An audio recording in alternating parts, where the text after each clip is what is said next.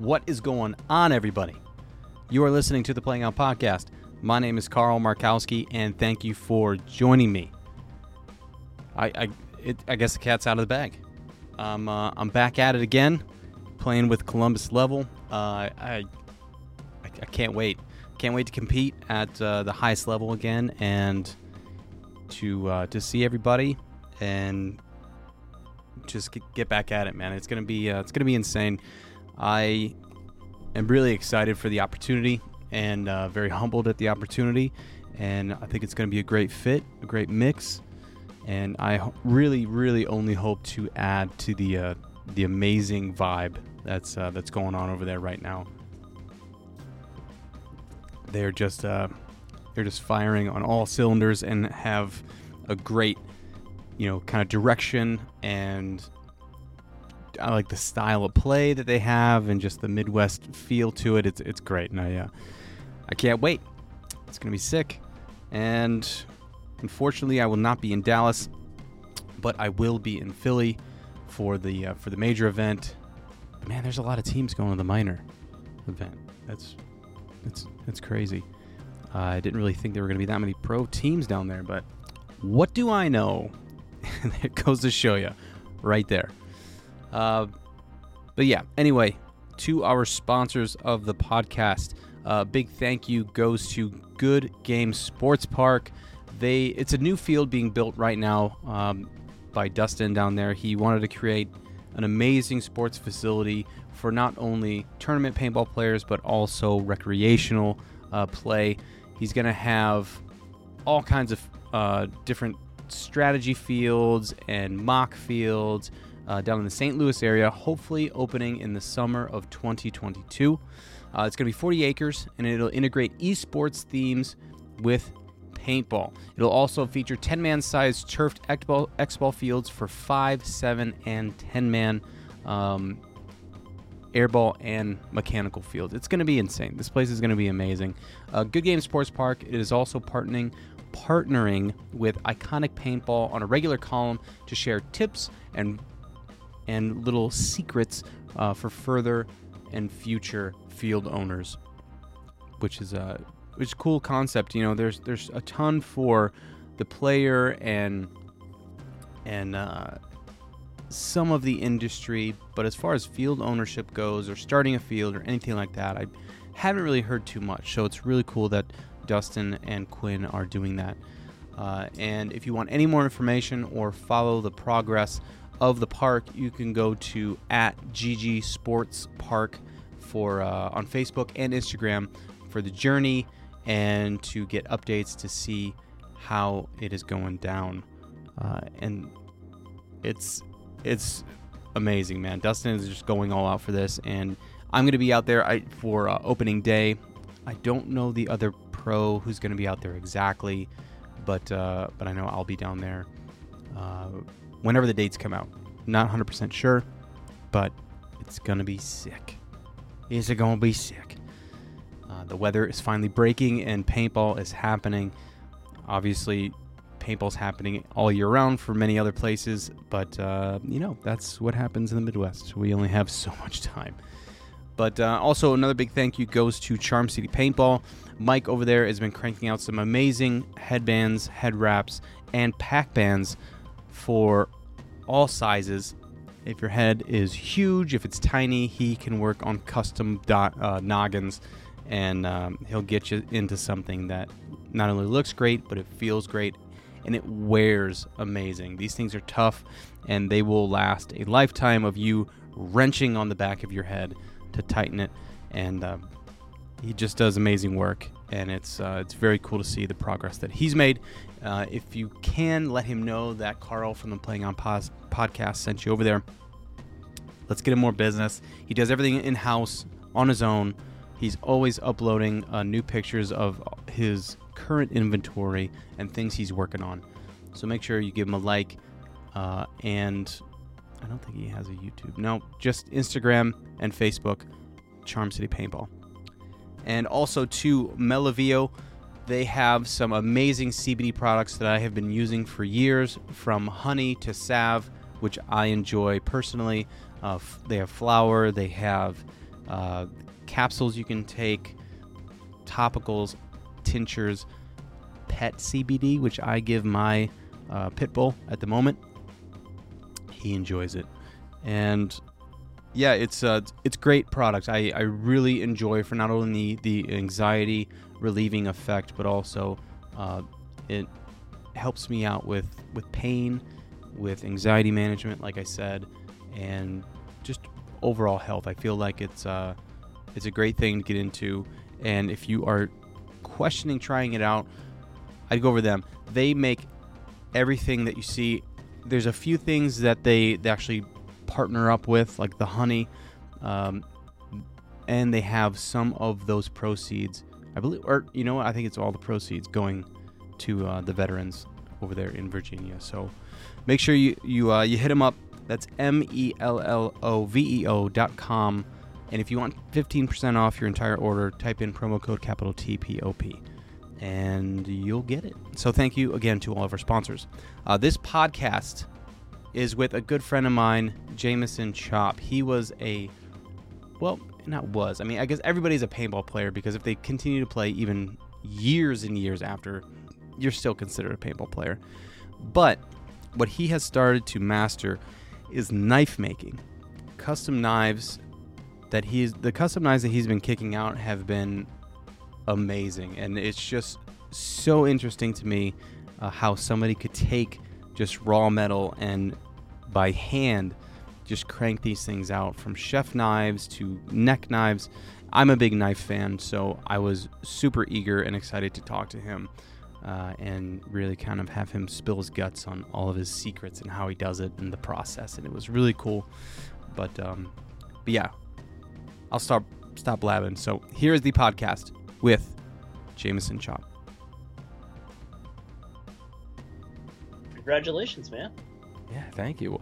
Say that after I get back from the event and I'm like, can barely hold myself together. Man, all good. No, congrats. I hope you enjoy. Hope you guys win some tournaments. Yeah, dude. So how far away is that field for you to practice? It's like 2.5 hours.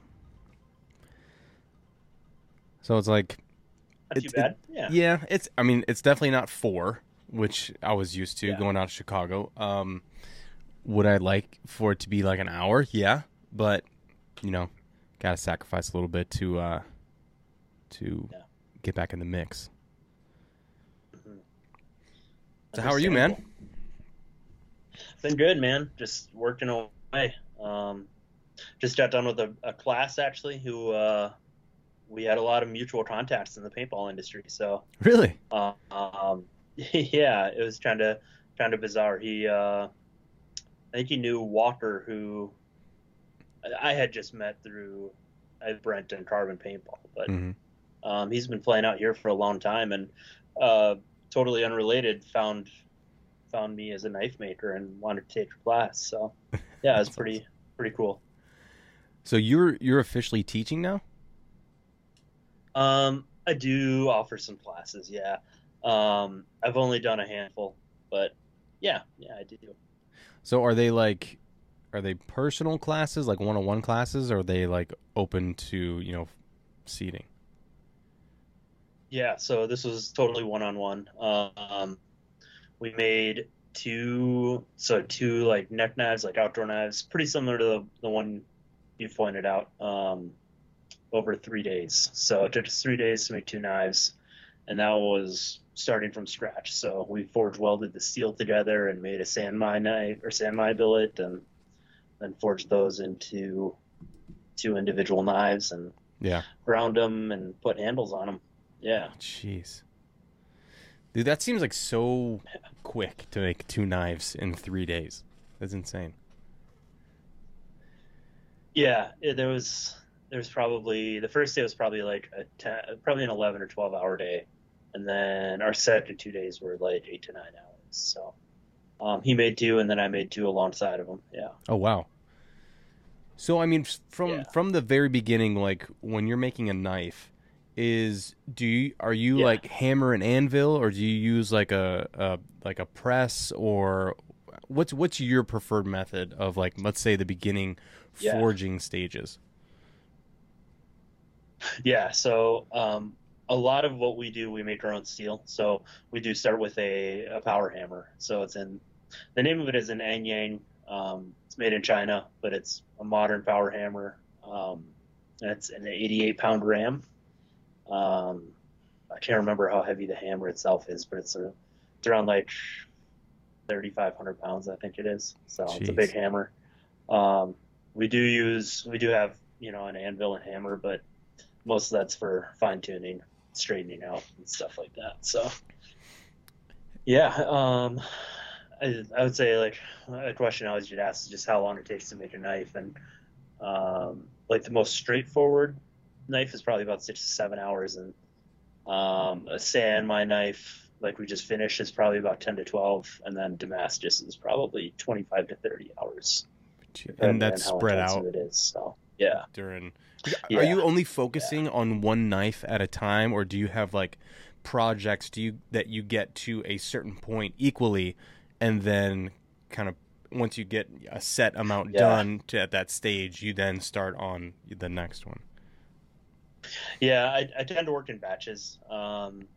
People kind of have all different processes, but that works best for me. So like 10 to 12 knives at a time, and I usually probably do 2 batches a month, kind of around there. So um, yeah, I kind of like work through 10 to 12 at a time, and if one gives you problems, I usually kind of set it aside and like troubleshoot that one later and get it to where I want, and maybe pick it up in my next batch, like kind of drop it off and pick it back up. But generally, I work in batches. If it's Damascus, I'll do smaller batches of like 2 to 3 because they're just way more labor intensive. But So what's the yeah, difference between like a normal steel knife to a Damascus? Because I have no idea, and I'm curious. yeah. I mean, largely functionally, not much. It's primarily aesthetic. Um, so Damascus, so San Mai is essentially a 3-layer laminate. I guess kind of the alternative to that is like mono steel, which is a one steel knife. Hmm. What most people probably have in their kitchen. And then Damascus would be when you take at least 2 different combinations of materials or steels, and you start forge welding them together into different layers, forging that out, cutting it up, and then reforge welding that and stacking it upon itself and adding layers to it. Hmm. Um, and then let's see here. Like functionally, there's not going to be a huge difference. I would say kind of one thing that you can do is combine different properties of different steels together in a sense. Like Yeah. um, you can kind of push and pull certain traits that steels may have in Damascus that a mono steel wouldn't have. So I saw one that you made. I believe it was one of yours, but it had like a ribbon of copper through it or something like that. Dude, Yeah. it was so sweet. How Hmm. with softer metals like that, how difficult is Yeah. that to fold in and keep that uh the I'm trying to figure out how to ask. But it's like so Yeah. you're dealing with all these hard metals, right? And then you throw in that Yep. soft metal. I mean, how difficult is that to keep everything kind of together? Yeah. So in terms of keeping it together, okay, it's kind of a multi-part question. So the one that you saw was actually a piece of steel I bought from a steel maker and I Hmm. made the knife out of. But I did buy it as a bit of a test subject, so I can kind of see up close and personal how it works and how I can make it. So I actually did. So that was a piece of steel I bought, but then I did attempt to forge weld copper into my own steel about a month ago, and it worked out surprisingly well. It went better than expected. So kind of the biggest issue with copper is, well, okay, so we're forge welding steel at around 2100 degrees, and the melting point of copper is somewhere around like 16 or 1700. So to work around that, like if you don't do anything when you go to forge weld it, it's basically going to shoot molten copper out of every direction of the steel billet. Oh So my it's not good gosh. for anybody. Yeah. So what I do is I weld a bead all the way around the where I want to put the copper. Hmm. So I fully encase it into like an oxygen free environment and then forge weld it with it fully encased. So it worked out. Do you have to do that a lot? Like work, because I was telling you earlier about this last, because I feel like we just talked. I feel like it was just like yesterday we just talked. But I noticed that there was this one channel, forging channel I was watching where they had like a square tube and they were putting all kinds of different stuff in there. Do you always have to weld and keep everything inside when you're doing something like that? Is it just to keep the whatever material you're using inside, or is it because of the melting points? It's a little bit of everything. So it does depend on the materials. Generally speaking, it's not the melting points. So once you start to deal with like copper, it is. But a lot of pure carbon steels, you don't need to. You can just kind of tack weld them in place and then forge weld them. Stainless steel, you'll want to weld a full bead because the forge welding temperature stainless steel is way higher, and then you just want it to be a totally oxygen free environment. But a lot of forge welding, you can do just kind of, I don't want to say open air, but you don't need to fully enclose it. So dumb question, why oxygen free environment? So as steel is heated up, carbon starts to essentially migrate out of the steel. So those are the flakes that fly off when you start like hammering the material. So, okay. Yep. So that's carbon meeting with oxygen, which forms scale. If you do it in an oxygen-free environment, there's nothing for that carbon to bond with. So basically, when you go to forge weld, you don't want those little flakes in between it. Mm-hmm. So as long as they're not there in an oxygen-free environment, it'll be a nice clean surface for you. Okay. And what are you dipping the knife into after every time? Well, I guess it's not every time because I'm super ignorant to the process. Yeah. But what solution are you dipping the material in? Is it like a hardening material, or what is it exactly? So when I heat treat, there's a couple different types of oil. They have different temperature, not temperature ranges, but cooling rates. So depending on the metal itself, you'll use one oil or the other. Mm-hmm. When you get into stainless steels, you're doing totally different stuff. But otherwise, the only other thing that I dip it in is as I'm grinding, I'll dip it into water to cool it off. And then you do use kind of like an acid etch to reveal the pattern. So anything where you kind of see like the contrasts, the different colors, that's been dipped into, it's ferric chloride, which is like a circuit board etchant, I believe. Okay. Yeah, I love the blades. Like, I'm a big fan of like natural wood grains and everything, and I feel like I've the same way about the blades of knives. Like when there's a lot of character and a lot of like just shapes, and it almost looks like a geode tie-dye shirt. You know what I mean? It has kind of I love those. I love it. Like when I first started making knives, like we didn't make our own steel, and we just got it all in bar form and we forged it out and all that stuff. But like since going off on my own two years ago, like we made all of our own steel, and it's just every time you grind a knife, like just a totally different texture or pattern, and just feels so much more rewarding. Yeah. Right. I mean, would have to assume that just because like when you make a knife and it's out of the mono, like you were talking about, it's like all of them are going to look the same. Mm-hmm. They're all going to look the same. But then obviously you can change the handles out or whatever, make those a little different. But when the blades are unique, I think that is, and then adding an awesome handle on top of that, I think is cool. Yeah. And really just kind of mixing and matching, like a really busy looking like blade. I might pair with like a really nice piece of wood, but like monotone to let the blade talk, and kind of vice versa. Like if it's a pretty uniform blade, maybe I'll give it like a crazy piece of wood that's nice and contrasting and kind of jumps out at you. I'm telling you, I did get a little excited when you said you finished my knife. I was like, I'll send you a picture. Yeah. Oh, I was so stoked. I was like, oh man, I love it. I'm such and I know we're going to go over some stuff we talked about before because we didn't record our podcast last time because I'm an idiot. But I said before, like, I'm a huge I'm a huge knife guy. I love knife. Like I don't have a giant knife collection, but I like having a knife on me. I like just being able to grab one on my pocket. I like using them.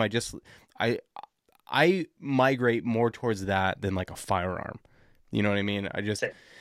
It's just the utility of it is amazing. Yeah. But yeah, when you and I talked and you were talking about making a knife and everything, and or making me a knife, everything went through my head because you create such awesome knives. I mean, from the chef knives, from the little neck knives that I've seen, and everything in between has been just completely amazing, and it's so cool to see. And I think what really attracts me most about knives like that is that blood, sweat, and tears went into it, right? You know that every single ounce of effort was focused and put towards that knife at any given time to make it what it is now. And I think that is what carries so much weight and I think we've lost that a little bit in just the community or the people in general, because I feel like we're such a throwaway society where it's like, well, if it's broken, throw it away. Well, or if it's this, or just throw it away. And instead of taking on this, like, okay, well, it's broken, how do I fix it? Rather than just go buy a new one. It's like, okay, well, I have a problem.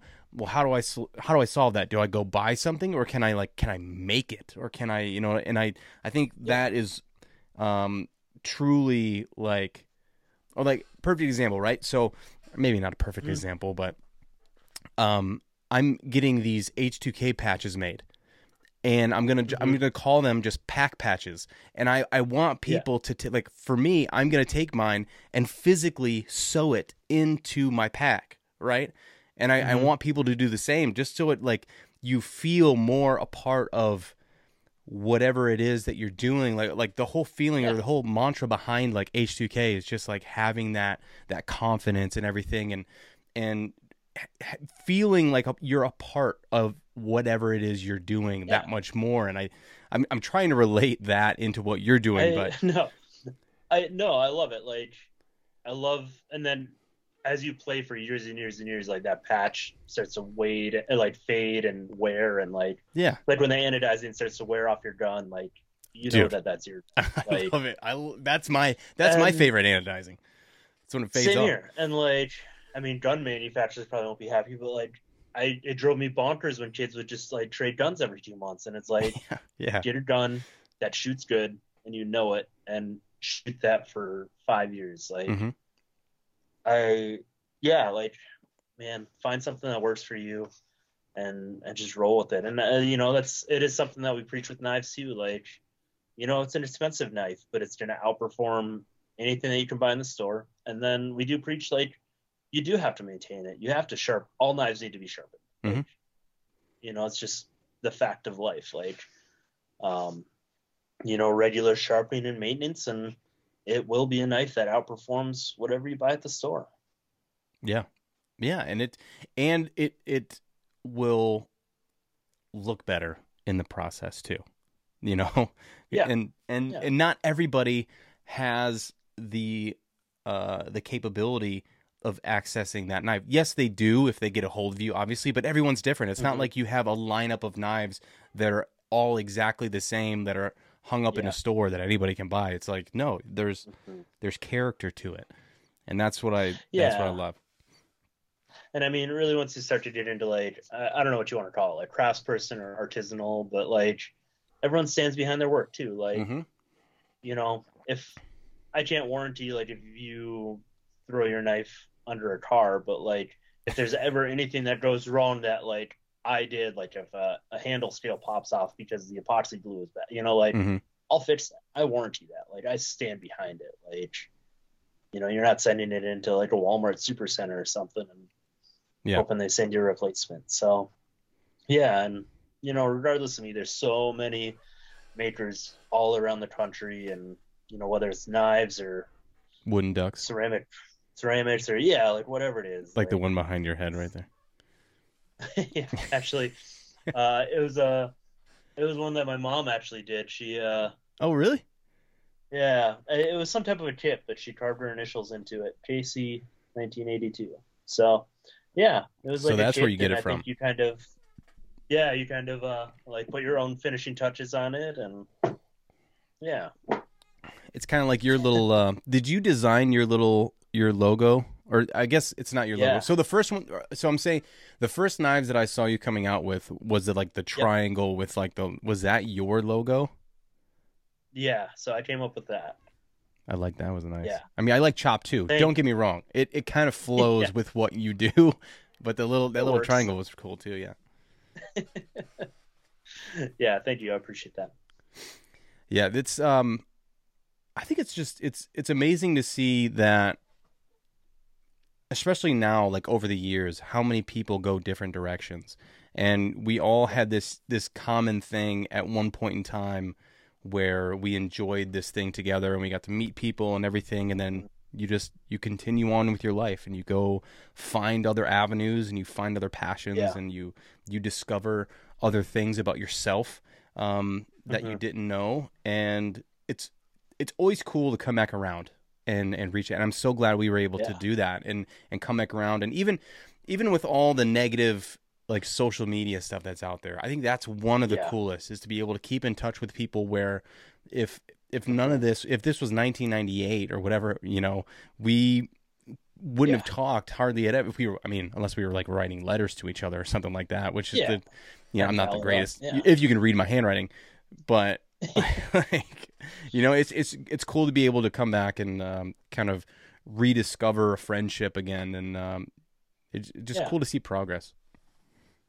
Yeah. Same, man. Like, yeah, that's rad. And man, like, yeah, it's so much fun when you were living up in Minnesota, and like, I know we didn't really like hang out outside the paintball field, but like, yeah, it was fun spending several years up there with you. And yeah, I'm stoked to see you still at it and getting another go at some pro paintball. And Oh man, hell yeah. and but let's talk about Minnesota paintball for a second because Okay. um, it was such a cool point in time in there because we were able to enjoy Air Assault together when it came out and everything. And when I don't know if we would say it was at its peak, because when did Gary start that field?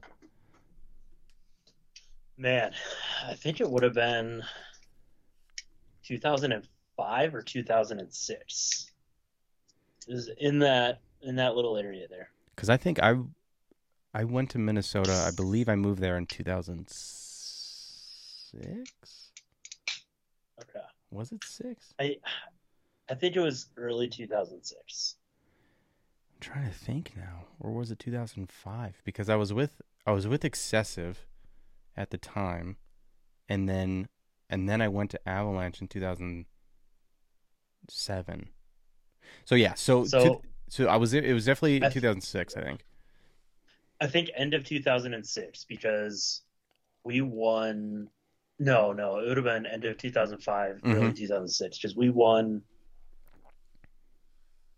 Boston, or no, we won Boston 2006 in PPL, and then we won Tampa 2007, I think. So I think 2006 was the first year that Air Assault was like a full year. Was that with the red and black jerseys, or was that with the green ones? That was red and black. Okay. Red and I for some reason remember the weirdest shit sometimes, and like for some reason the red and black. black ones like popped in my head. No, yeah, all good, man. Yeah, and it was interesting because there's like three or four different teams kind of fighting for like Air Assault sponsorship at the time. Like it was the new field and everyone wanted to be involved. Hmm. Um, yeah, and like we were kind of in a combination of like four or five different teams that all broke up at the same time. And a guy by the name of Jay Shelley, who used to, I think he played on Edition. Yeah, he did. He kind of got everyone together, and we were guys from North Dakota. I think not only did from South Dakota, but like northern Minnesota, Iowa, Wisconsin, Minnesota, and we all got together and we basically approached Gary and we're like, we're not looking for anything other than a place to practice. Like, Yeah. we don't want you to take money out of your pocket right now. Like, we want to show you what we're about, and we just want to show up, play paintball, get better, and we'll see where it goes. We wound up committing to Super Sevens, so it was NPPL. We played 2 events in 2006, and then I think we played the whole series in 2007. I can't remember. 7-man that was in awesome, D3, though. yeah, and then we switched over to PSP, I think, in 2008. 7-man was fun.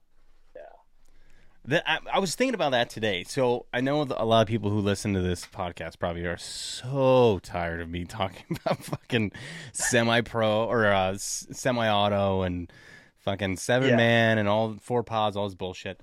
But truly, like, if and that was a great time too. Like 2006, 2007, like that was a great 7-man time too.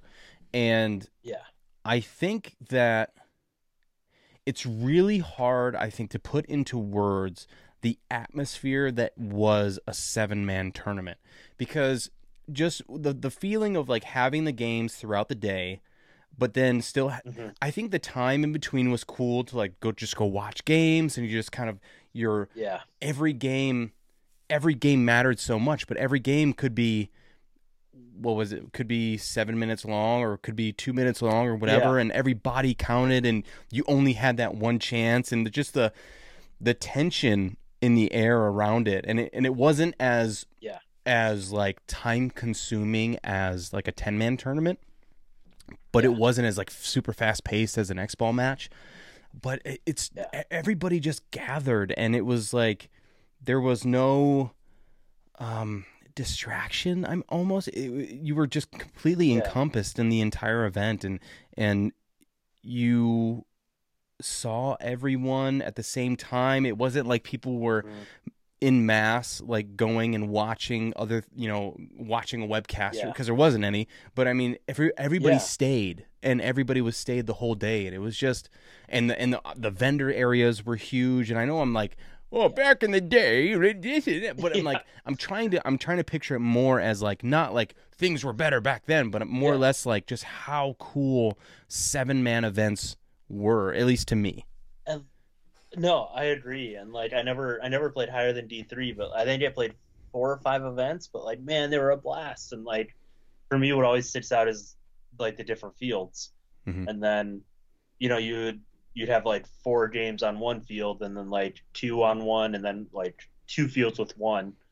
And so you'd walk the one that you have 4 games on most, but then like you'd go play this one field once, and it's like, how much time do you spend walking it? Like, is your plan good? Like, and then that's the field that determines whether or not you're blown up by some team. And like, and kind of the same thing. Like, you can walk around and watch totally different games on totally different fields, different skill levels. Like, X-ball's fun. I love it, but when you watch same pro teams go at it on the same field for 3 days straight, like, the games all kind of flow the same way, and it's fun to see who comes out on top. But the gameplay does get repetitive at times. I remember playing for Tipman Effect when we were playing 7-man tournaments, and it was such a cool feeling.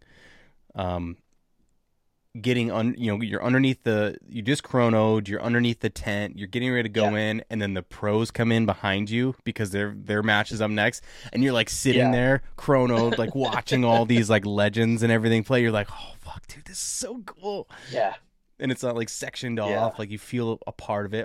I think the pros, I can't remember if the pros at one point had their own kind of staging area, or if it was that was like you had to be a pro to get in, or if it was just like the pros had their area, but it was still open to like the rest of the event and the teams. Totally. Was that when you played that? Were you like, did you guys have to play like a pro team at that point? Because it used to be like D3 would play like 5 D3 teams and like 2 D2 teams and like a pro team or something like that. Oh yeah, we definitely had to play, because we were, what division were we? I think we were, God, were we amateur or novice? I can't remember exactly what we were, because with Tipman Effect I went pro 7-man. Okay. But I don't know what we were before then, because before we were pro, I swore we went in or did we go in as pro, but we still played like divisional teams and pro teams? Because let's see. So it was 2004 that I went pro with Tippmann Effect 7-man wise, but we were playing Division 2 X Ball. Which is weird, like playing pro 7-man and then going, which nobody fucking like. They saw Tippmann Effect like playing pro and they're like, okay. But we had some really good. You know what? I don't think we played any division but pro in 7-man. Thinking about it. Okay. And because we had at that time we had the X Ball squad, but we had the old lockout guys with us. Okay.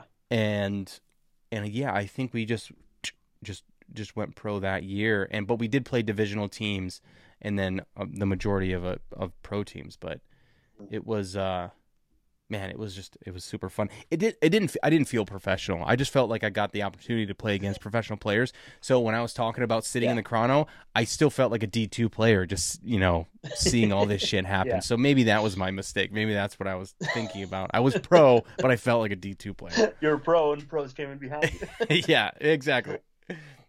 Oh man. No, that's great though. I know what you're talking about though. It is definitely like a strange feeling when you kind of experience that the first couple times. Yeah, and it's cool. It was cool to see you guys do well too, and come out and just random team from Minnesota come out and play and win, and your guys' story and everything, and being able to help you guys out at Aerosol, and then have Gary just be the nicest guy. Like I still to this day can't say enough. Enough.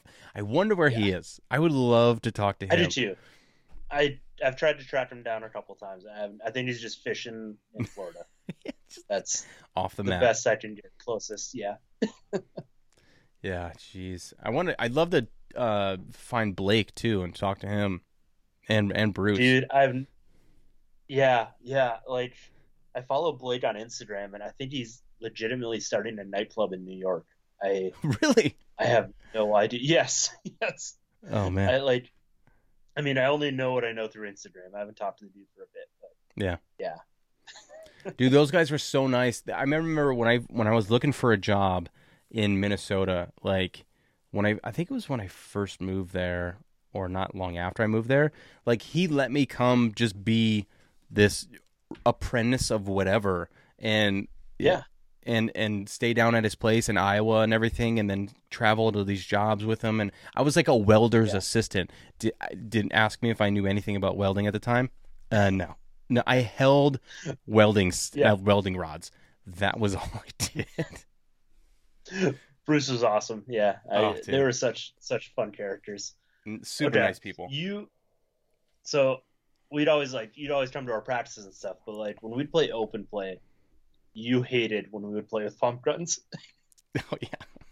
You would have a meltdown. I don't know. Thinking about it now, I honestly don't remember that, but I can understand. I can understand why I would.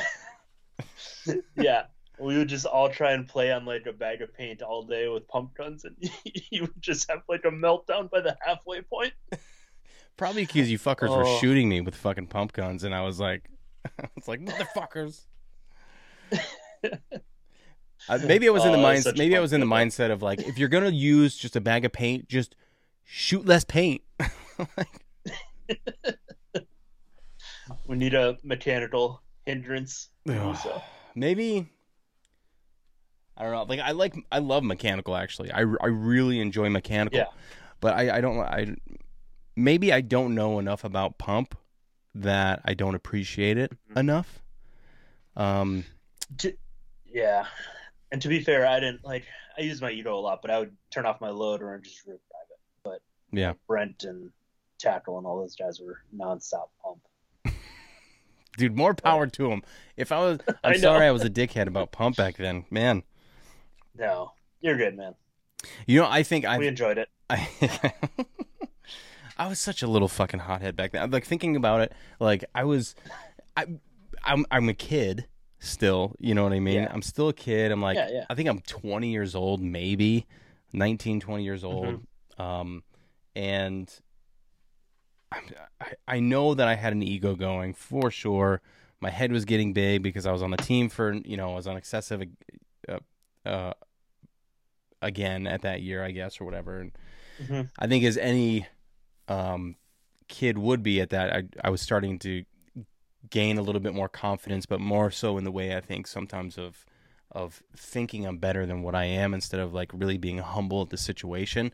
But I think at the time too, I was very, I had a veil over what I was doing too, because I felt like I was just, I don't want to say that I was like conceited or like better than anybody else, but I had this just confidence in my play, I feel. And I think sometimes it came off as like this kind of arrogance. Like, I don't think anyone on our team thought you had an ego or were conceited. Like, you had a confidence, and rightfully so. Like, you're a pro player. Like, you have to be confident in the game to be playing a pro. Like, I don't think any of us ever looked at you and were like, that guy's a fucking dick, and I wish he wasn't at practice. Like, no, we loved it. And, I mean, a little bit of fire is good. Like, it gets people going. Like, you know? I definitely had some passion. If it was anything, it was passion, for sure.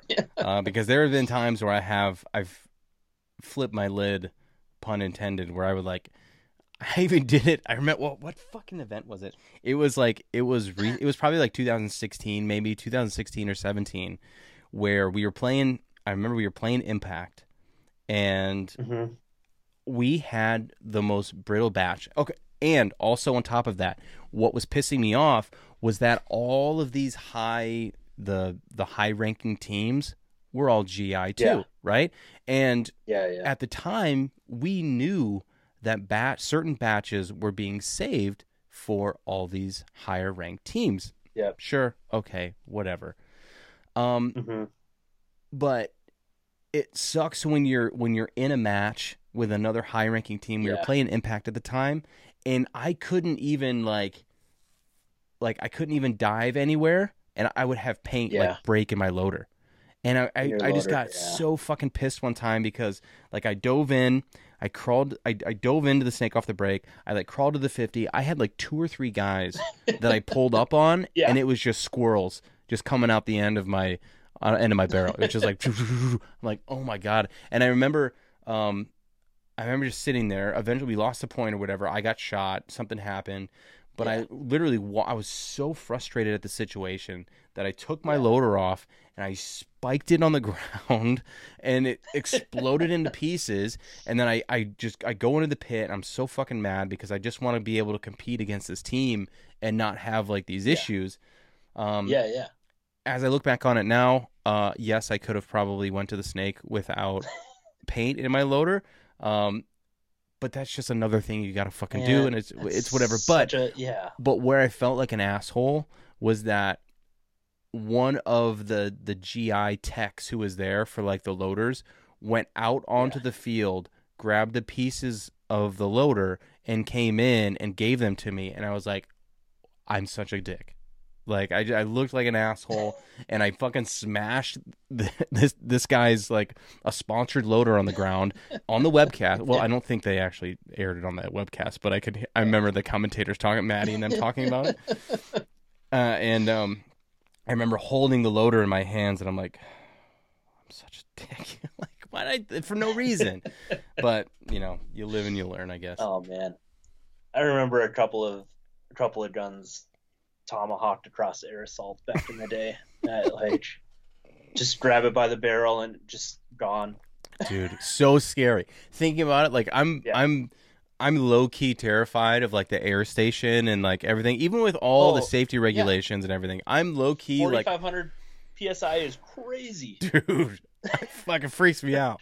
But but I remember watching guys like throw their stuff. Like, I'll throw my loader because it will fall into pieces and not kill anybody. But like somebody throwing their gun or like spiking their shit in the ground, I'm like, eee. Yeah, I remember one went off at a PSP I was at, and like it sounded like a gunshot, and like the loader, or not the loader, the canister went straight up in the air and didn't hurt anybody. But, oh my god, dude. Man, I have no idea what event it was. I just remember hearing it. See, and another thing I think about too is like whenever you go to a paintball field, how often are the tanks checked for fucking hydro test? Yeah. You're talking like your personal tank or like the tanks in the back? Yeah, the personal tanks. When somebody comes for like open I play have or no idea. whatever, Yeah. I don't think hardly at all. And at the national events, how often are they checked? Yeah. Ever? Never. Yeah, No. dude. We like as a team we would do it like God, I think it was Brent. Basically, like as a team, like first practice of the year, like all 20 people, you'd check your dates, and if your hydro was coming up that year, you would send them all in at once. So like 3, 4 tanks, like you just grab them and send them in. And Yeah. again, no one's really checking, but just as a safety thing, like man, 4,500 psi is crazy. That's fucking scary, bro. Yeah, terrifying. And like that first time you fill up your tank after traveling, like you screw the regulator on. You're like, did I screw it in all the way? Like 1,000 psi. Oh, dude, it's so freaky because even any little chip, even out of the enamel, I'm always looking at like it's gonna come out of there. It's gonna the tank warms up. Like, yep. Gets all hot. Oh, dude, God. you think about it too with how much how much you fill your tank up, how much distortion there is on the reg and the tank itself there, and then you degas it, and how much deformation is there because that metal it can only expand and contract only so many times before it's like how fucking like still good is it after? Terrifying. It's so terrifying. Even the simplest thing. So here, I had this idea of it was I who did I approach about it? But I think it was I forget where it was. Maybe it was an ICC tournament or something like that. But it was like at an air station, and we had where at least a couple times or at least a few times I heard like the hose blow off.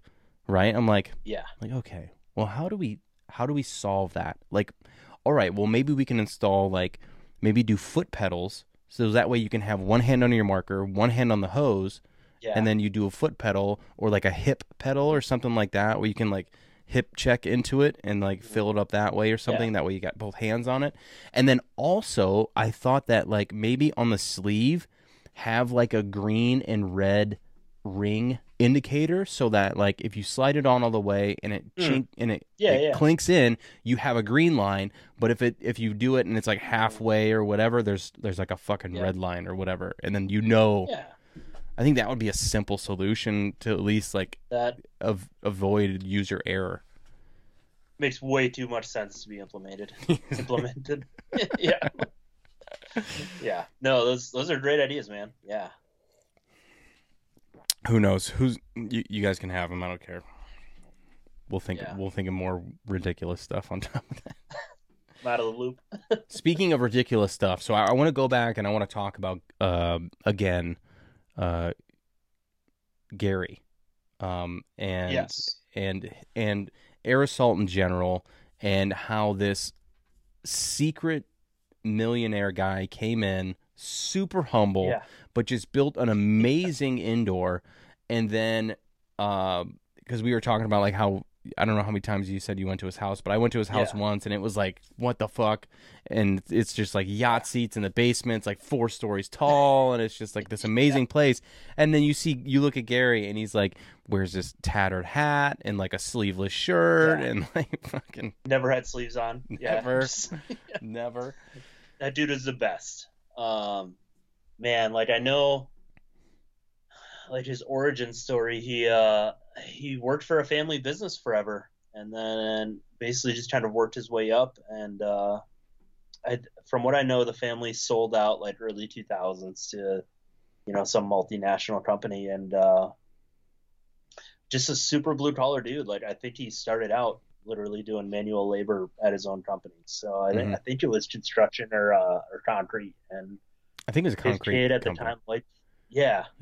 And his kid at the time liked paintball, and Gary just was like, "Well, I'm gonna make this enormous indoor paintball field like 5 minutes from my house, and it was just the best. Like Minnesota at the time had two indoor paintball fields, and one was like 100 feet by like 30 feet, and just concrete. So Oof. like as soon as I mean, it was the slipperiest surface I think I've ever played paintball on. Like Which is so so many scary. times you would absolutely and like just talking about with the tank, like if you land on concrete, like man, it's just not fun.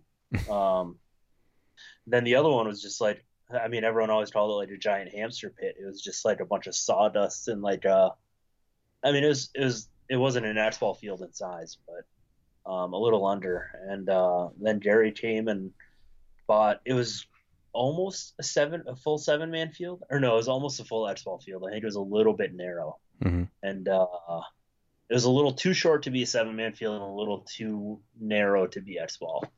And he put like real deal turf in, and just really didn't cut corners, and he didn't have to. Yeah, I think that's the only way you can really do an indoor field, man, is if you just go out all the Yeah. way, and then you pay attention to the maintenance side of it. I mean, that's the biggest Mm-hmm. thing, right? Because you can have the nicest indoor field in the world, but if you don't take care of that thing, it's just gonna mold up and it's gonna smell, and it's not good. Yeah, and I mean, he like he wasn't there to like make a buck, but like he ran it like a business, Hmm. like instead of a bunch of random walk-ons like doing your maintenance and stuff, like he hired employees and they cleaned up the field and took care of the air stations, and he did a good job of just trying to, I don't know, a sense of professionalism around the field. Oh yeah, for sure. And I thought the way that it was laid out was great, and I thought the pro shop was cool too, because it's like you walk in and it was like the first thing, right? And it just had that long kind Yeah, of, you yeah. walked in, you turned Sawala right, guns and yep, yeah, the nice big glass Jerry cases. was the best. Oh, I know, dude, right? he was so fun. Oh, yeah. And yeah, like I just long story short, like 3 or 4 different teams kind of approached him about sponsorships, and a couple of them eventually fell off, like whether it was organization or life or whatever, and we kind of remained, and then I should say we kind of remained, we did, and it just showed a level of, again, I would say professionalism and commitment, and we don't waste his time. Like we had to practice, and hey man, we'll take, Saturday after the business closes and Sunday morning, and we're gonna shoot a skid of paint, and then we're out. And we did that Hmm. every weekend for years and years and years. And um, he, we were loyal to him, and he was loyal to us, and it was great. Yeah, yeah. It was awesome to be able to play at that place and have him be involved too, and he would go to the events Yeah, too, which was oh, cool. it's so fun. Yeah, yeah, and he just like Coronas were just his favorite beer. So like no matter where you went, there was just a case of Corona and lime everywhere. Wow. So how did He used you? to, he used to, as I say, he used to like when we would do the overnight practices, he would let us, I'd say let us, but he would let us sleep in the field. So we all had like these fucking air mattresses and shit, and Hmm. like it wasn't too bad in the summer, but man, in the winter, like there was a day I thought I might actually die. Like it was the coldest I have ever been. I woke up with true like shivers. To this day, I've never been colder. Was it? It was heated, wasn't it? I mean, kind of like he. I mean, He had windows, I guess. yeah. There's a lot of windows, and then like I think just kind of the same thing. Like he didn't really crank the heat until people came in the morning because there's so much air, so Yeah, much empty volume space. to heat up. So yeah. Yeah, What were you gonna fucking say? aerosol, dude. Love it. Um, I was gonna say, like, let's go over about how you got into the sport and how you got to that point again, because you're Okay. from Minnesota. I'd say I grew up there. I was born in Wisconsin, but like my high school and formative years, I'd say were Minnesota. So when do you think Wisconsin's gonna take back over the UP? I mean, I don't know, don't you man. think they UP's should? great. Like UP should break off like 51st state right there. Yeah, well, I mean, it is Wisconsin. I mean, it kind of is, It's like, Yeah. oh, I gotta plug my laptop in. I'm starting to lose battery. Okay. Yeah. All right. I was thinking about that. I was looking at that state for some reason the other day, and Yeah. well, no, yeah, now okay, now I remember. So a person had a Michigan sticker. Since I'm like 2 minutes from Michigan, they had this "I love Yeah. Michigan" sticker on their fucking car, and it was Michigan. It was just a mitten. It was the Okay. mitten, but then it was just this little Yep. fucking little tip up top of like little piece of shit Yeah. up top. I'm like, Okay. why though? That's some bullshit. Like you either go all or nothing. Yeah, dude, dude, you're not connected. You're not even connected. Yeah. Why disrespect it with just a tip? Just give it back to Wisconsin. Fucking Michigan doesn't need it, or Wisconsin step up, man. Yeah.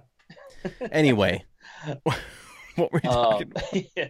But how I started playing paintball, honestly, just in the backyard with a bunch of friends. Played it a couple times. God, it would have been like my sophomore year of high school, which would have been like 2002.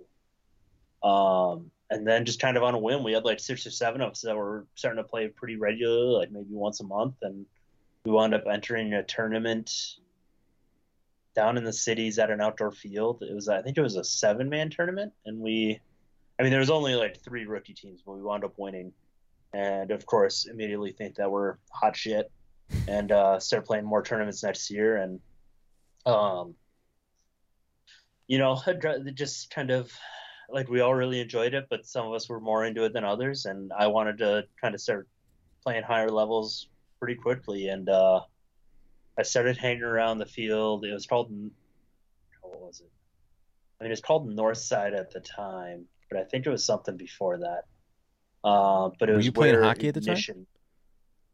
I was in high school, and then I quit in college. I never played college. I quit after high school. Mm. And then kind of like paintball kind of filled that void of competitiveness. And it was where Ignition was playing at the time, which they played Division II X-Ball, like pretty early on in the X-Ball days. And then I kind of latched on to the team underneath that, but I'd try and practice as much as I could. I'd play every Thursdays was pickup games, and Sundays were practice days. And I just became a field rat and hung out there as much as I could, getting whooped up on and learn how to play. Yeah, I think that's the biggest part, right? Is just showing up to the field, playing no matter what, jumping in whenever you can, and really trying to just get the reps in, good reps. I mean, Yeah. I think this is a big argument too. Is like, you can do all the reps you want, but if your technique is wrong, or if you're not doing the squat right, then you're not getting any kind of progress. You have to be have to be going the right direction. Or worse, right? Like if your technique isn't right while you're lifting weights, you can hurt yourself, right? Like if you're not playing people at your level or higher, like, you might be, I don't know, it might be getting worse. So yeah, it's hard to say sometimes. Well, that's what I never understood about some people. They always wanted to be on the team that they thought was going to win, like the team that they thought the better players were on.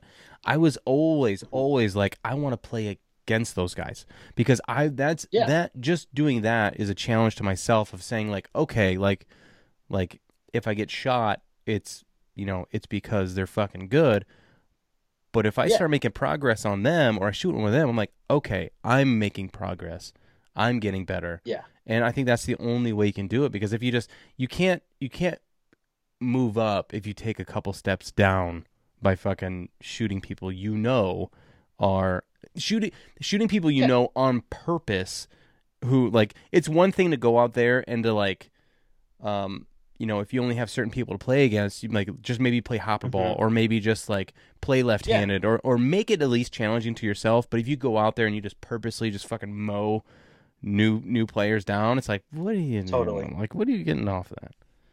100%, man. Like, you go to an event and like you absolutely want to win every single game you play, but like if I came out of a practice and I won every single game I played, like it might be fun, but like I'm low key pretty pissed about it. Like I don't feel like I made any progress. And yeah, like I mean, kind of talking about air assault, like that's what we'd do if people still wanted to play after practice on Sunday morning. It was like you had to play pump, or I turned my Halo off and I was just reloader. You know, I was a Dorito player, so open play, I would only play Snake. Not that I was good at it, but just learning something different, and learning that made me a better Dorito player. Like figuring out where I was getting shot from, or who's doing this or that, or different angles. Just always, if you're playing down, like always try and handicap yourself in a way to push yourself, whether it's mentally or physically. Yeah. Carry extra pods. I don't know, like weigh yourself down. Get used to being a bigger target, and if you can live with 8 pods, you can live with 5 in an event. I don't know. There you go. Practice was always never my strong suit. Yeah. I feel like I experimented a lot. I experiment at the tournaments too, but I feel like I have a better understanding of what the possibilities are. Yeah. But at practice, I really go all out to where it looks like I don't know what I'm doing. Yeah. Like I ride that line. Yeah, and you know, like, man, I always think about cheating too, and like after a while I was kind of pseudo running some practices, and like if I'd see guys like, okay, slide into the corner and you ditch a hit, I'd have no problem with you practicing ditching the hit. But if you slide into that corner and ditch a hit 3 times out of 8, like you're not doing your team any good figuring out how to play without a corner who 3 times out of 8 is dead at a tournament. Like, you know, ditch the hit and walk off. You want to practice that, but I don't know. Like if your team practices for 2 months, like you're alive every point in the snake corner, and then you get to an event and 37% of the time you're laned, like I don't know, you're kind of SOL. Yeah. Team's banking on being alive. I don't know. So when I'd see that, I'd start to shoot people if I'd see them ditch hits and play. But yeah, rightfully so, right? I mean, it's one of those things where it's not going to make you better just by not being there in that point because you truly got shot isn't going to help even the team you're practicing. At least have respect enough for the players that you're playing against to be like, okay, good fucking shot, because that guy thinks his lane is off or something else, and it just makes it.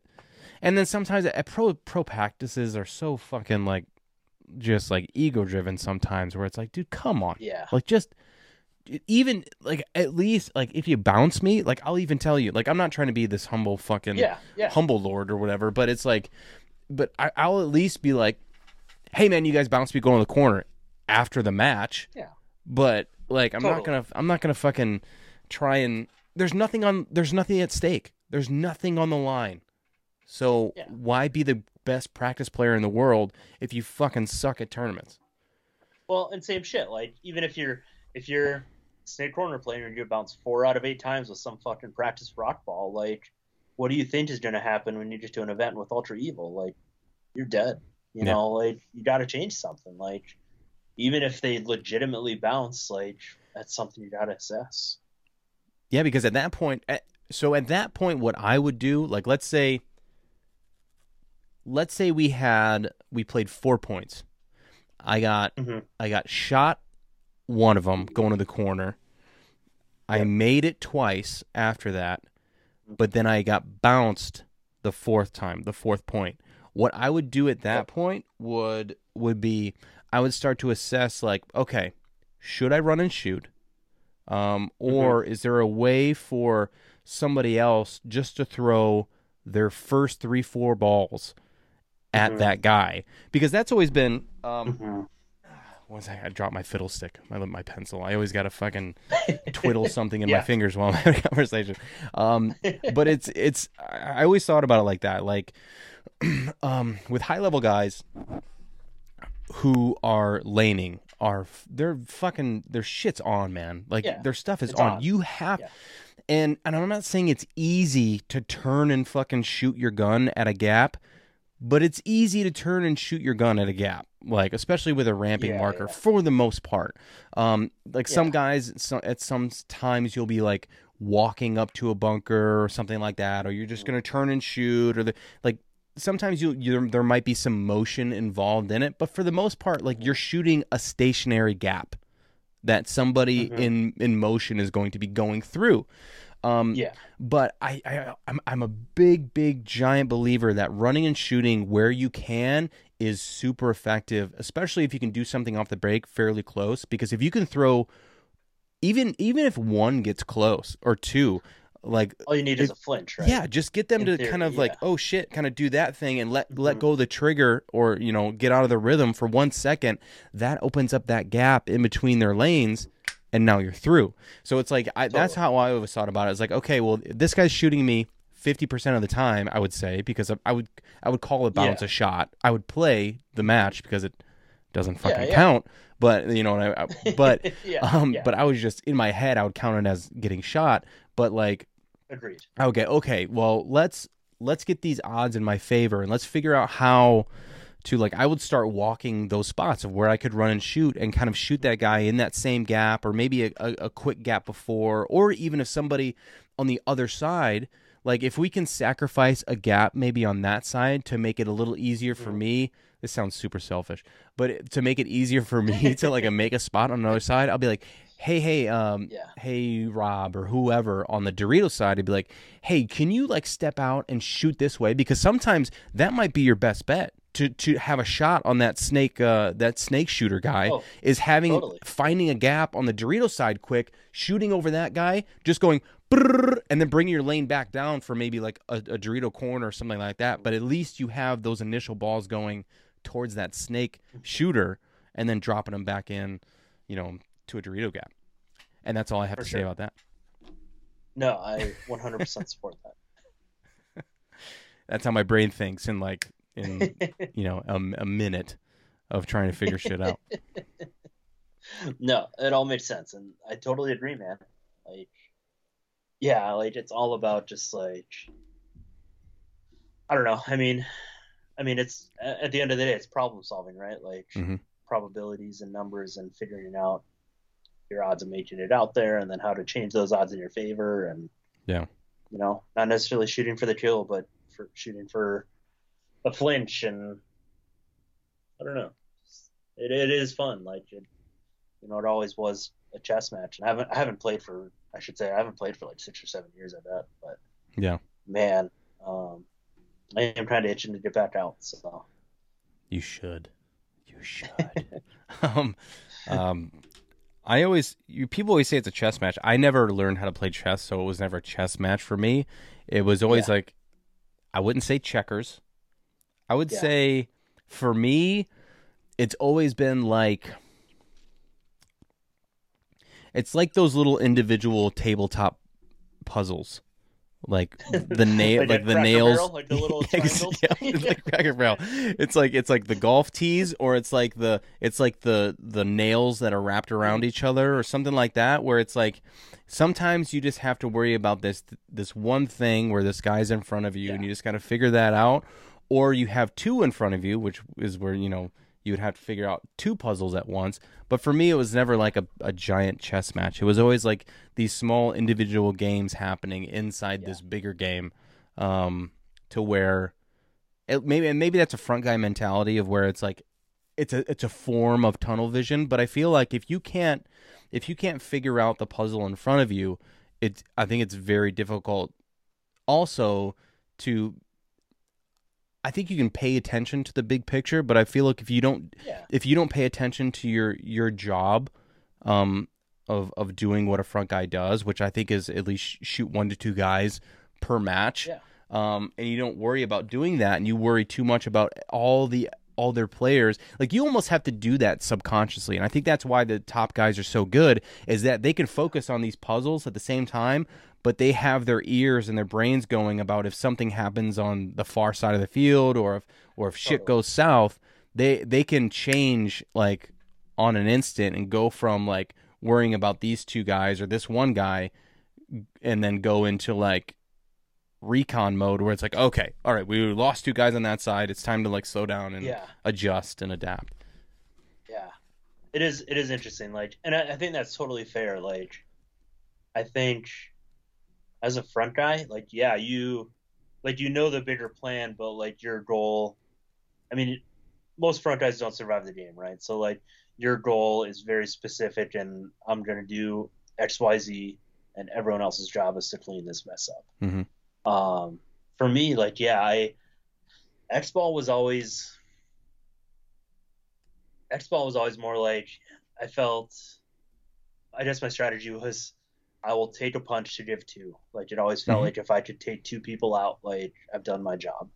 Yeah. 7-man always felt much more like a chess match where it's, you know, you are playing the long game, and kind of the same thing where, like, you do hear a gun all of a sudden shift, and it's like, okay, what just happened? Or, you know, with no coaching, or, you know, all of a sudden one side of the field goes quiet, and it's like, is that a good quiet or a bad quiet? Like, what's going on over there? I'm trying to figure that out. Like, something feels off. Yep. I would say most of the time it's a bad quiet. It's usually bad. Like getting like, am I gonna get run down? Ooh, yeah, I fell down. Okay. All right. Oh man. Dude, I think that's one good thing. I mean, there's multiple good things about this level team, but I think that one the distinct ones that I really like is like just the determination and just the fuck you mentality of where it's like, dude, let's go, man. Let's go back and forth. Let's just put everything on the line, and let's make it happen. Who cares if it doesn't have to be pretty, but we're going to do it our way. And it's, you know, it's fucking our way. Hell yeah, man. And like, I mean, I always remember watching, I watched Hero for a Day by Monkey with a Gun or what. I don't know if they're still around, but I remember you guys talking about like reckless abandon and just like that certain level of recklessness in your game where it's just like willing to lash out, and yeah, you don't know how the chips are going to fall, but like, can you put those odds in your favor? And if so, like, yeah, I'll take that gamble every day. Like, yeah, you know? I think you have to be a risk taker as a front player, and as a mid player, I think you have to do the same thing. It's almost like it's like the front players are the risk takers. Not that the back guys don't take risks. Please, back players, don't get mad at me because you're so important. Don't get me wrong, so important. But this is coming from a front player's perspective. But I feel like the front players are very risk oriented. They're very much the risk takers on not only just the break, but just during the game, because that's where we're the ones that make the guns turn. We're the ones that make that attract the attention of the other front players or the back players or whatever it may be. The mid players are very much the negotiators. They're the ones that kind of feel the situation out and see what to do, and they figure out whether to go now with the bodies that are alive, or whether they need to hold back and play more of the 3. And the 3s are the one that control. They're the control side. They're the ones that determine really sometimes the pace of the front player. Because you can only do so much on your own. My career was a lot of other people doing their job well for me to be able to like I did a lot myself too, don't get me wrong, because I felt like I was very much in charge of how I played the game and how I controlled it in a sense. But if the guys behind me weren't doing their job and they weren't holding guys in and they weren't holding lanes or doing that, I wouldn't have been able to do fucking half, 3/4 of the shit that I was able to get away with. Yeah, and I mean, like, even on a next level, like, regardless of whether you've shot 2 people or not, like, if you're in a 5-on-5 game and there's 2 to 3 guns on you, you've arguably done your job. All you have to do is stay alive in that position. Other people should be figuring out the puzzle behind it. But, like, yeah, I mean, it is a fun game, man. I do miss it. Yeah. I gotta take a piss. I want to keep going. Yeah, for sure, bud. Okay, I'll be right back. We'll put it on pause. All right. Got another cider, though. There you go. That's why you're feeling so jolly. Yeah. sauced up. So what'd you have going on today? What'd you do today at the shop? Finished up your knife, bud. Oh yeah, that's right. I did like, I guess between today and yesterday, I did 35 sheaths. Actually, I'm going to send you a picture of your knife. Ooh. 35 individual pieces of metal layered on top of each other? 35 sheaths. So I've got 35 outdoor knives that were at the stage where they were ready sheaths. for a sheath. Yeah. I thought you said, I don't know what I thought you said. All right. Sending you some pictures on Instagram, bud. Dude. I'm so excited. Oh no. Here it is. So when I think of Carl Murkowski, I always think of your excessive JT frames with that orange and yellow. So I gave you some orange and yellow with some black. Dude, that is badass, man. Yeah, buddy. That's so sick, dude. I love the finish on the blade where it's like raw. Yeah. Yeah, so it's got a forge finish, and then the core is 52100. It's a ball bearing steel. Super good. High carbon, nice steel. That is fucking badass, bro. The colors are awesome too. Yeah, thanks, man. Is that like a carbon? Is that like a carbon handle? A carbon fiber? There's carbon fiber pins, but the other material, it's G10 and micarta. So they're synthetic materials. They're super durable. Yeah, you won't have any issues with maintenance or anything in terms of that. So yeah, just a super rugged handle. Yeah. Dude, I love how dark the blade is too. It has like, it's almost black. Yeah, yeah. Dude, thank you so much, it's a bro. rad knife. Yeah, no, absolutely. Thank you, man. I'm happy to make you a knife, and I mean, to get like a little sappy and sentimental, like, it's an heirloom-esque quality product, and hopefully not too soon, but like, someday your kid will inherit it. And, like one of the things that always stood out to me about knives is I remember when my grandpa passed away, like, I mean, I've always been kind of a knife guy, not like a collector or anything, but just the favorite thing that I got from him was his pocket knives, because they were just worn and beat up, and like I could tell he carried it with him every day. And like, it wasn't great knives or anything, but like it just, I loved the wear, and I knew that he used it, so it's one of my favorite things. Yeah. Oh, dude, that's awesome. And yeah, it's just like the thing we were talking about, where it had character to it, and it had like, that meant something to that person. And I can't wait to incorporate this into my everyday carry of everything, because it's going to be. Good, but good. Now the decision is like how to wear it. Like, how am I going to wear it? Yeah. I mean, I'm sending you a neck sheath with it, but I mean, personally, I like using the same neck sheath. Like, I just throw it in my pocket. Like, I just slide it in my front pocket. Yeah. That's how I always do it. Yeah. So a little bit concealed, but I don't know. Depends on your state laws. I like, not to get like cheesy with it or anything, but like, what's his name from Jurassic Park? Fucking, you know what I'm talking about, the main character dude. Yeah. I can't think of his name for some reason. Is it Grant? I know who you're talking about though. Yeah. Well, you know that knife that he had, like he carried like it was on his lower back, like on his belt, that was horizontal. Yeah. Like I wanted to carry one like that, like have it fucking back on my belt side. Yeah, like that. Like a cross straw, behind the back cross straw sheath. Yeah. Yep. I don't make them, but there's tons of people out there that do. I'm sure there's guys locally that'll do it. I know, actually, there's a rad knife maker out of how close are you to Akron? Oh, that's like maybe an hour 45, I think, something like that. Yeah, a buddy of mine, his name is he goes by Colony Knife Co, like COLONY. Mm-hmm. Super rad dude. Made some cool knives, so look him up.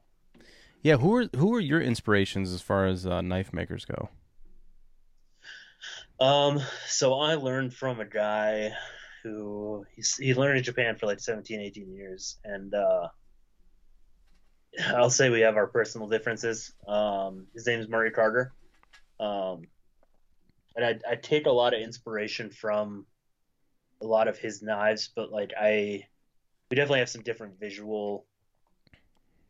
let's say visual differences. Like he prefers a much more rustic knife, and I prefer like a clean, like high polish and full grind. It's definitely some nuances, but um, probably one of my best buddies is who I share shop space with. His name is Alex Horn, and he worked for Murray as well, and we've been off on our own for about 2.5 years. So we started our business a month before COVID hit. So it's been timing has been interesting, but yeah, doing good. So would you say that when you guys started your business at the time, did you have a shop space and everything like that, or was it just kind Mm-hmm. of Yeah, so we had signed our lease and we had started purchasing equipment when COVID hit. So like our power hammer came from China, and when COVID first broke out in China, they shut down the entire country for like a month. So our hammer was finished and at the dock, but couldn't move from the dock onto a ship. And then by the time China opened back up for that month, they sent it to their distribution is in North Carolina. And by the time it got to North Carolina, COVID was hitting the US. So it got stuck in North Carolina for like another 3 or 4 weeks. So we were probably, I mean, like we had equipment all over the US, but a lot of stuff was delayed, probably about 30 days to up to 80 or 90 days for some stuff. So would it you say was a significant wrench.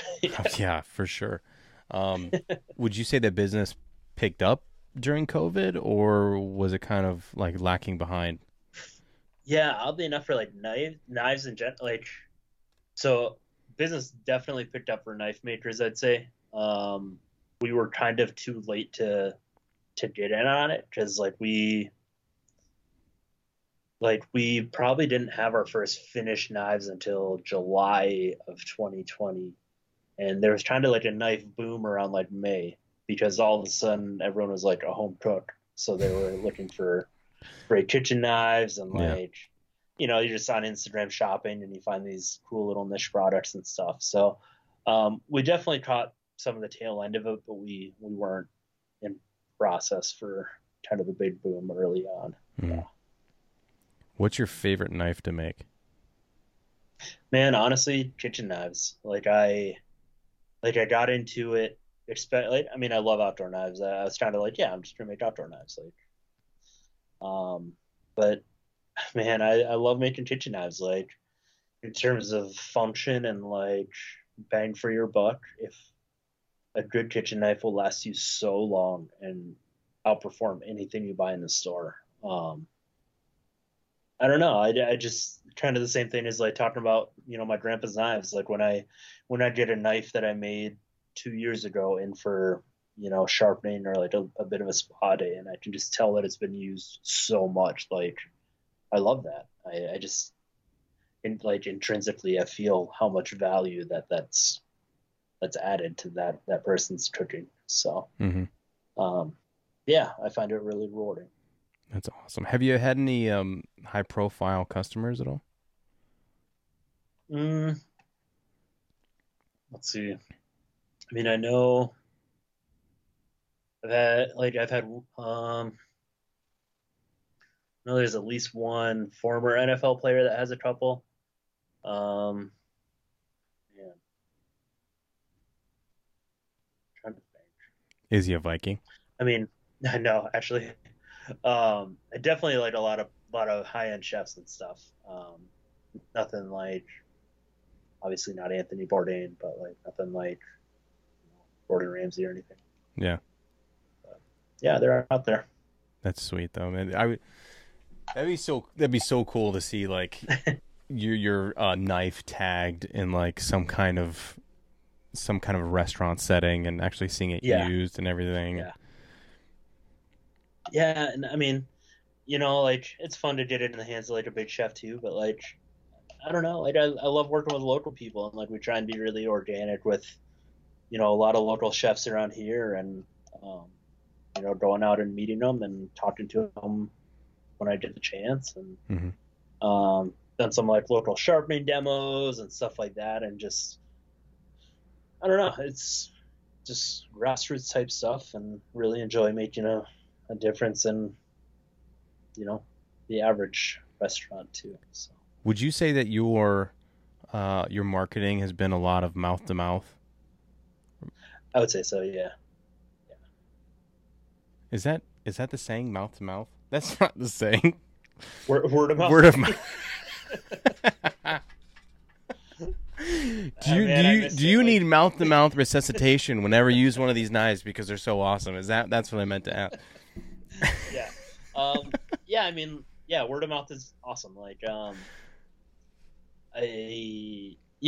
guess I would say I've never bought ads, to be honest.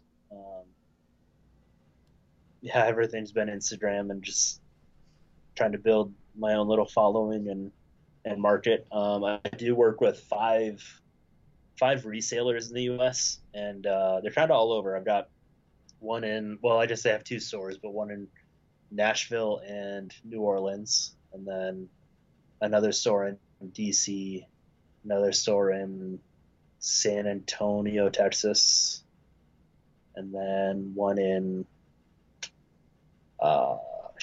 Sacramento, California, and then the last one is it's actually an online retailer named Meat Artisan, and they're out of Illinois. Nice, dude. So yeah, just kind of bopping around, and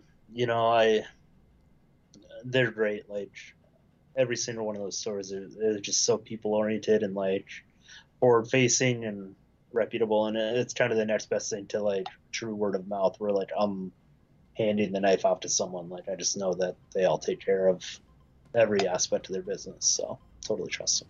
Yeah, that's awesome, dude. That's whether it be word of mouth or mouth to mouth, dude. People are gonna love your knives. Totally. Well, dude, thank you so much. I very much appreciate your time so much, man. I know you're busy making amazing knives, and where can people contact you and go see all of your work? Yeah. My best contact is Instagram. My screen name is Chopp, JMCHOPP. Otherwise, I'm at Jamison Chopp Knives, and that's Jamison with an I, .com. Awesome, dude. I can't thank you enough, and I can't wait to use and carry the knife that you made. It truly, truly means a lot, dude. I really do enjoy it. Absolutely, man. Man, I love catching up. Yeah. Great to see you, and happy to see you just working away in all these different avenues of your life, and yeah, happy for you, bud. Same, brother. Super happy for you. And hopefully we see each other face to face soon. Agreed. Thank you so much, Jamison. It was a pleasure talking to you, man. I'm so glad that he is a person and he's here and he's doing the things that he's doing. It's amazing to see. If you guys want to follow Jamison and all of his adventures and his product that he puts out, you can follow him on Instagram, JMChopp, that's CHOPP. And if you're interested in purchasing one of his amazing knives, you can find it at JamisonChoppKnives.com. That's Chop, CHOPP. Thank you, bud. It was a pleasure talking to you. And I can't wait to see the knife. I can't wait to see it. And have it. And just carry it as a daily carry. It's amazing. Dude, I love handmade stuff. It means so much more, I feel, to me. And it's going to be so sick. Can't wait. A big shout out again to our sponsors. Good Game Sports Park, happening and being built right now in the St. Louis area. If you want to keep up with what's going on, you can go to JJ Sports Park on Instagram, on Facebook, keep up with everything that's happening with the progress of the park. And yeah, it's going to be out of this world. For rec play, for competitive play, it's going to be one of the top fields in the Midwest, and I cannot wait to see it in person. Another big shout out to Charm City Paintball, the head game and head wrap guru, Mr. Mike Thompson, kicking out some amazing headgear. The quality is off the charts. As long as you take care of it and you wash it and you do all these awesome things, and hang dry your headbands, please. Wash them, but hang dry them. Just like mainly most of your paintball gear, just hang dry, because you put it in the dryer and it's just going to slowly wear away at tearing it apart. I had to find this out the hard way. So through my career, I used to dry everything, and I don't do that anymore, especially the headgear. But Mike's will hold up. I'm telling you, he buys only the best fabrics and is a seamster. Is that what's a male seam? Is this? I don't know. I'm sure he'll let me know. But thank you, Mike. Also, a big shout out to Melavio, the only CBD company that I use and that I trust. You can find them at melloveo.com, and you can find all of their products that I use on there, including the salve. I swear you should try it out. I use it on my knees all the time. And if you want 15% off, capital TPOP at checkout. Thank you to all of our sponsors, and thank you to everybody out there listening. It is a absolute pleasure to be able to do this podcast and to have everybody listening and to get all the feedback. It does not fall on deaf ears. I thank you guys so much for all the support and for all of the generous comments and suggestions and criticisms. It's great. Either way, I so much appreciate it. Please keep your eyes on the road. Do not text and drive. And we'll see you again here soon on the Playing On podcast. Peace.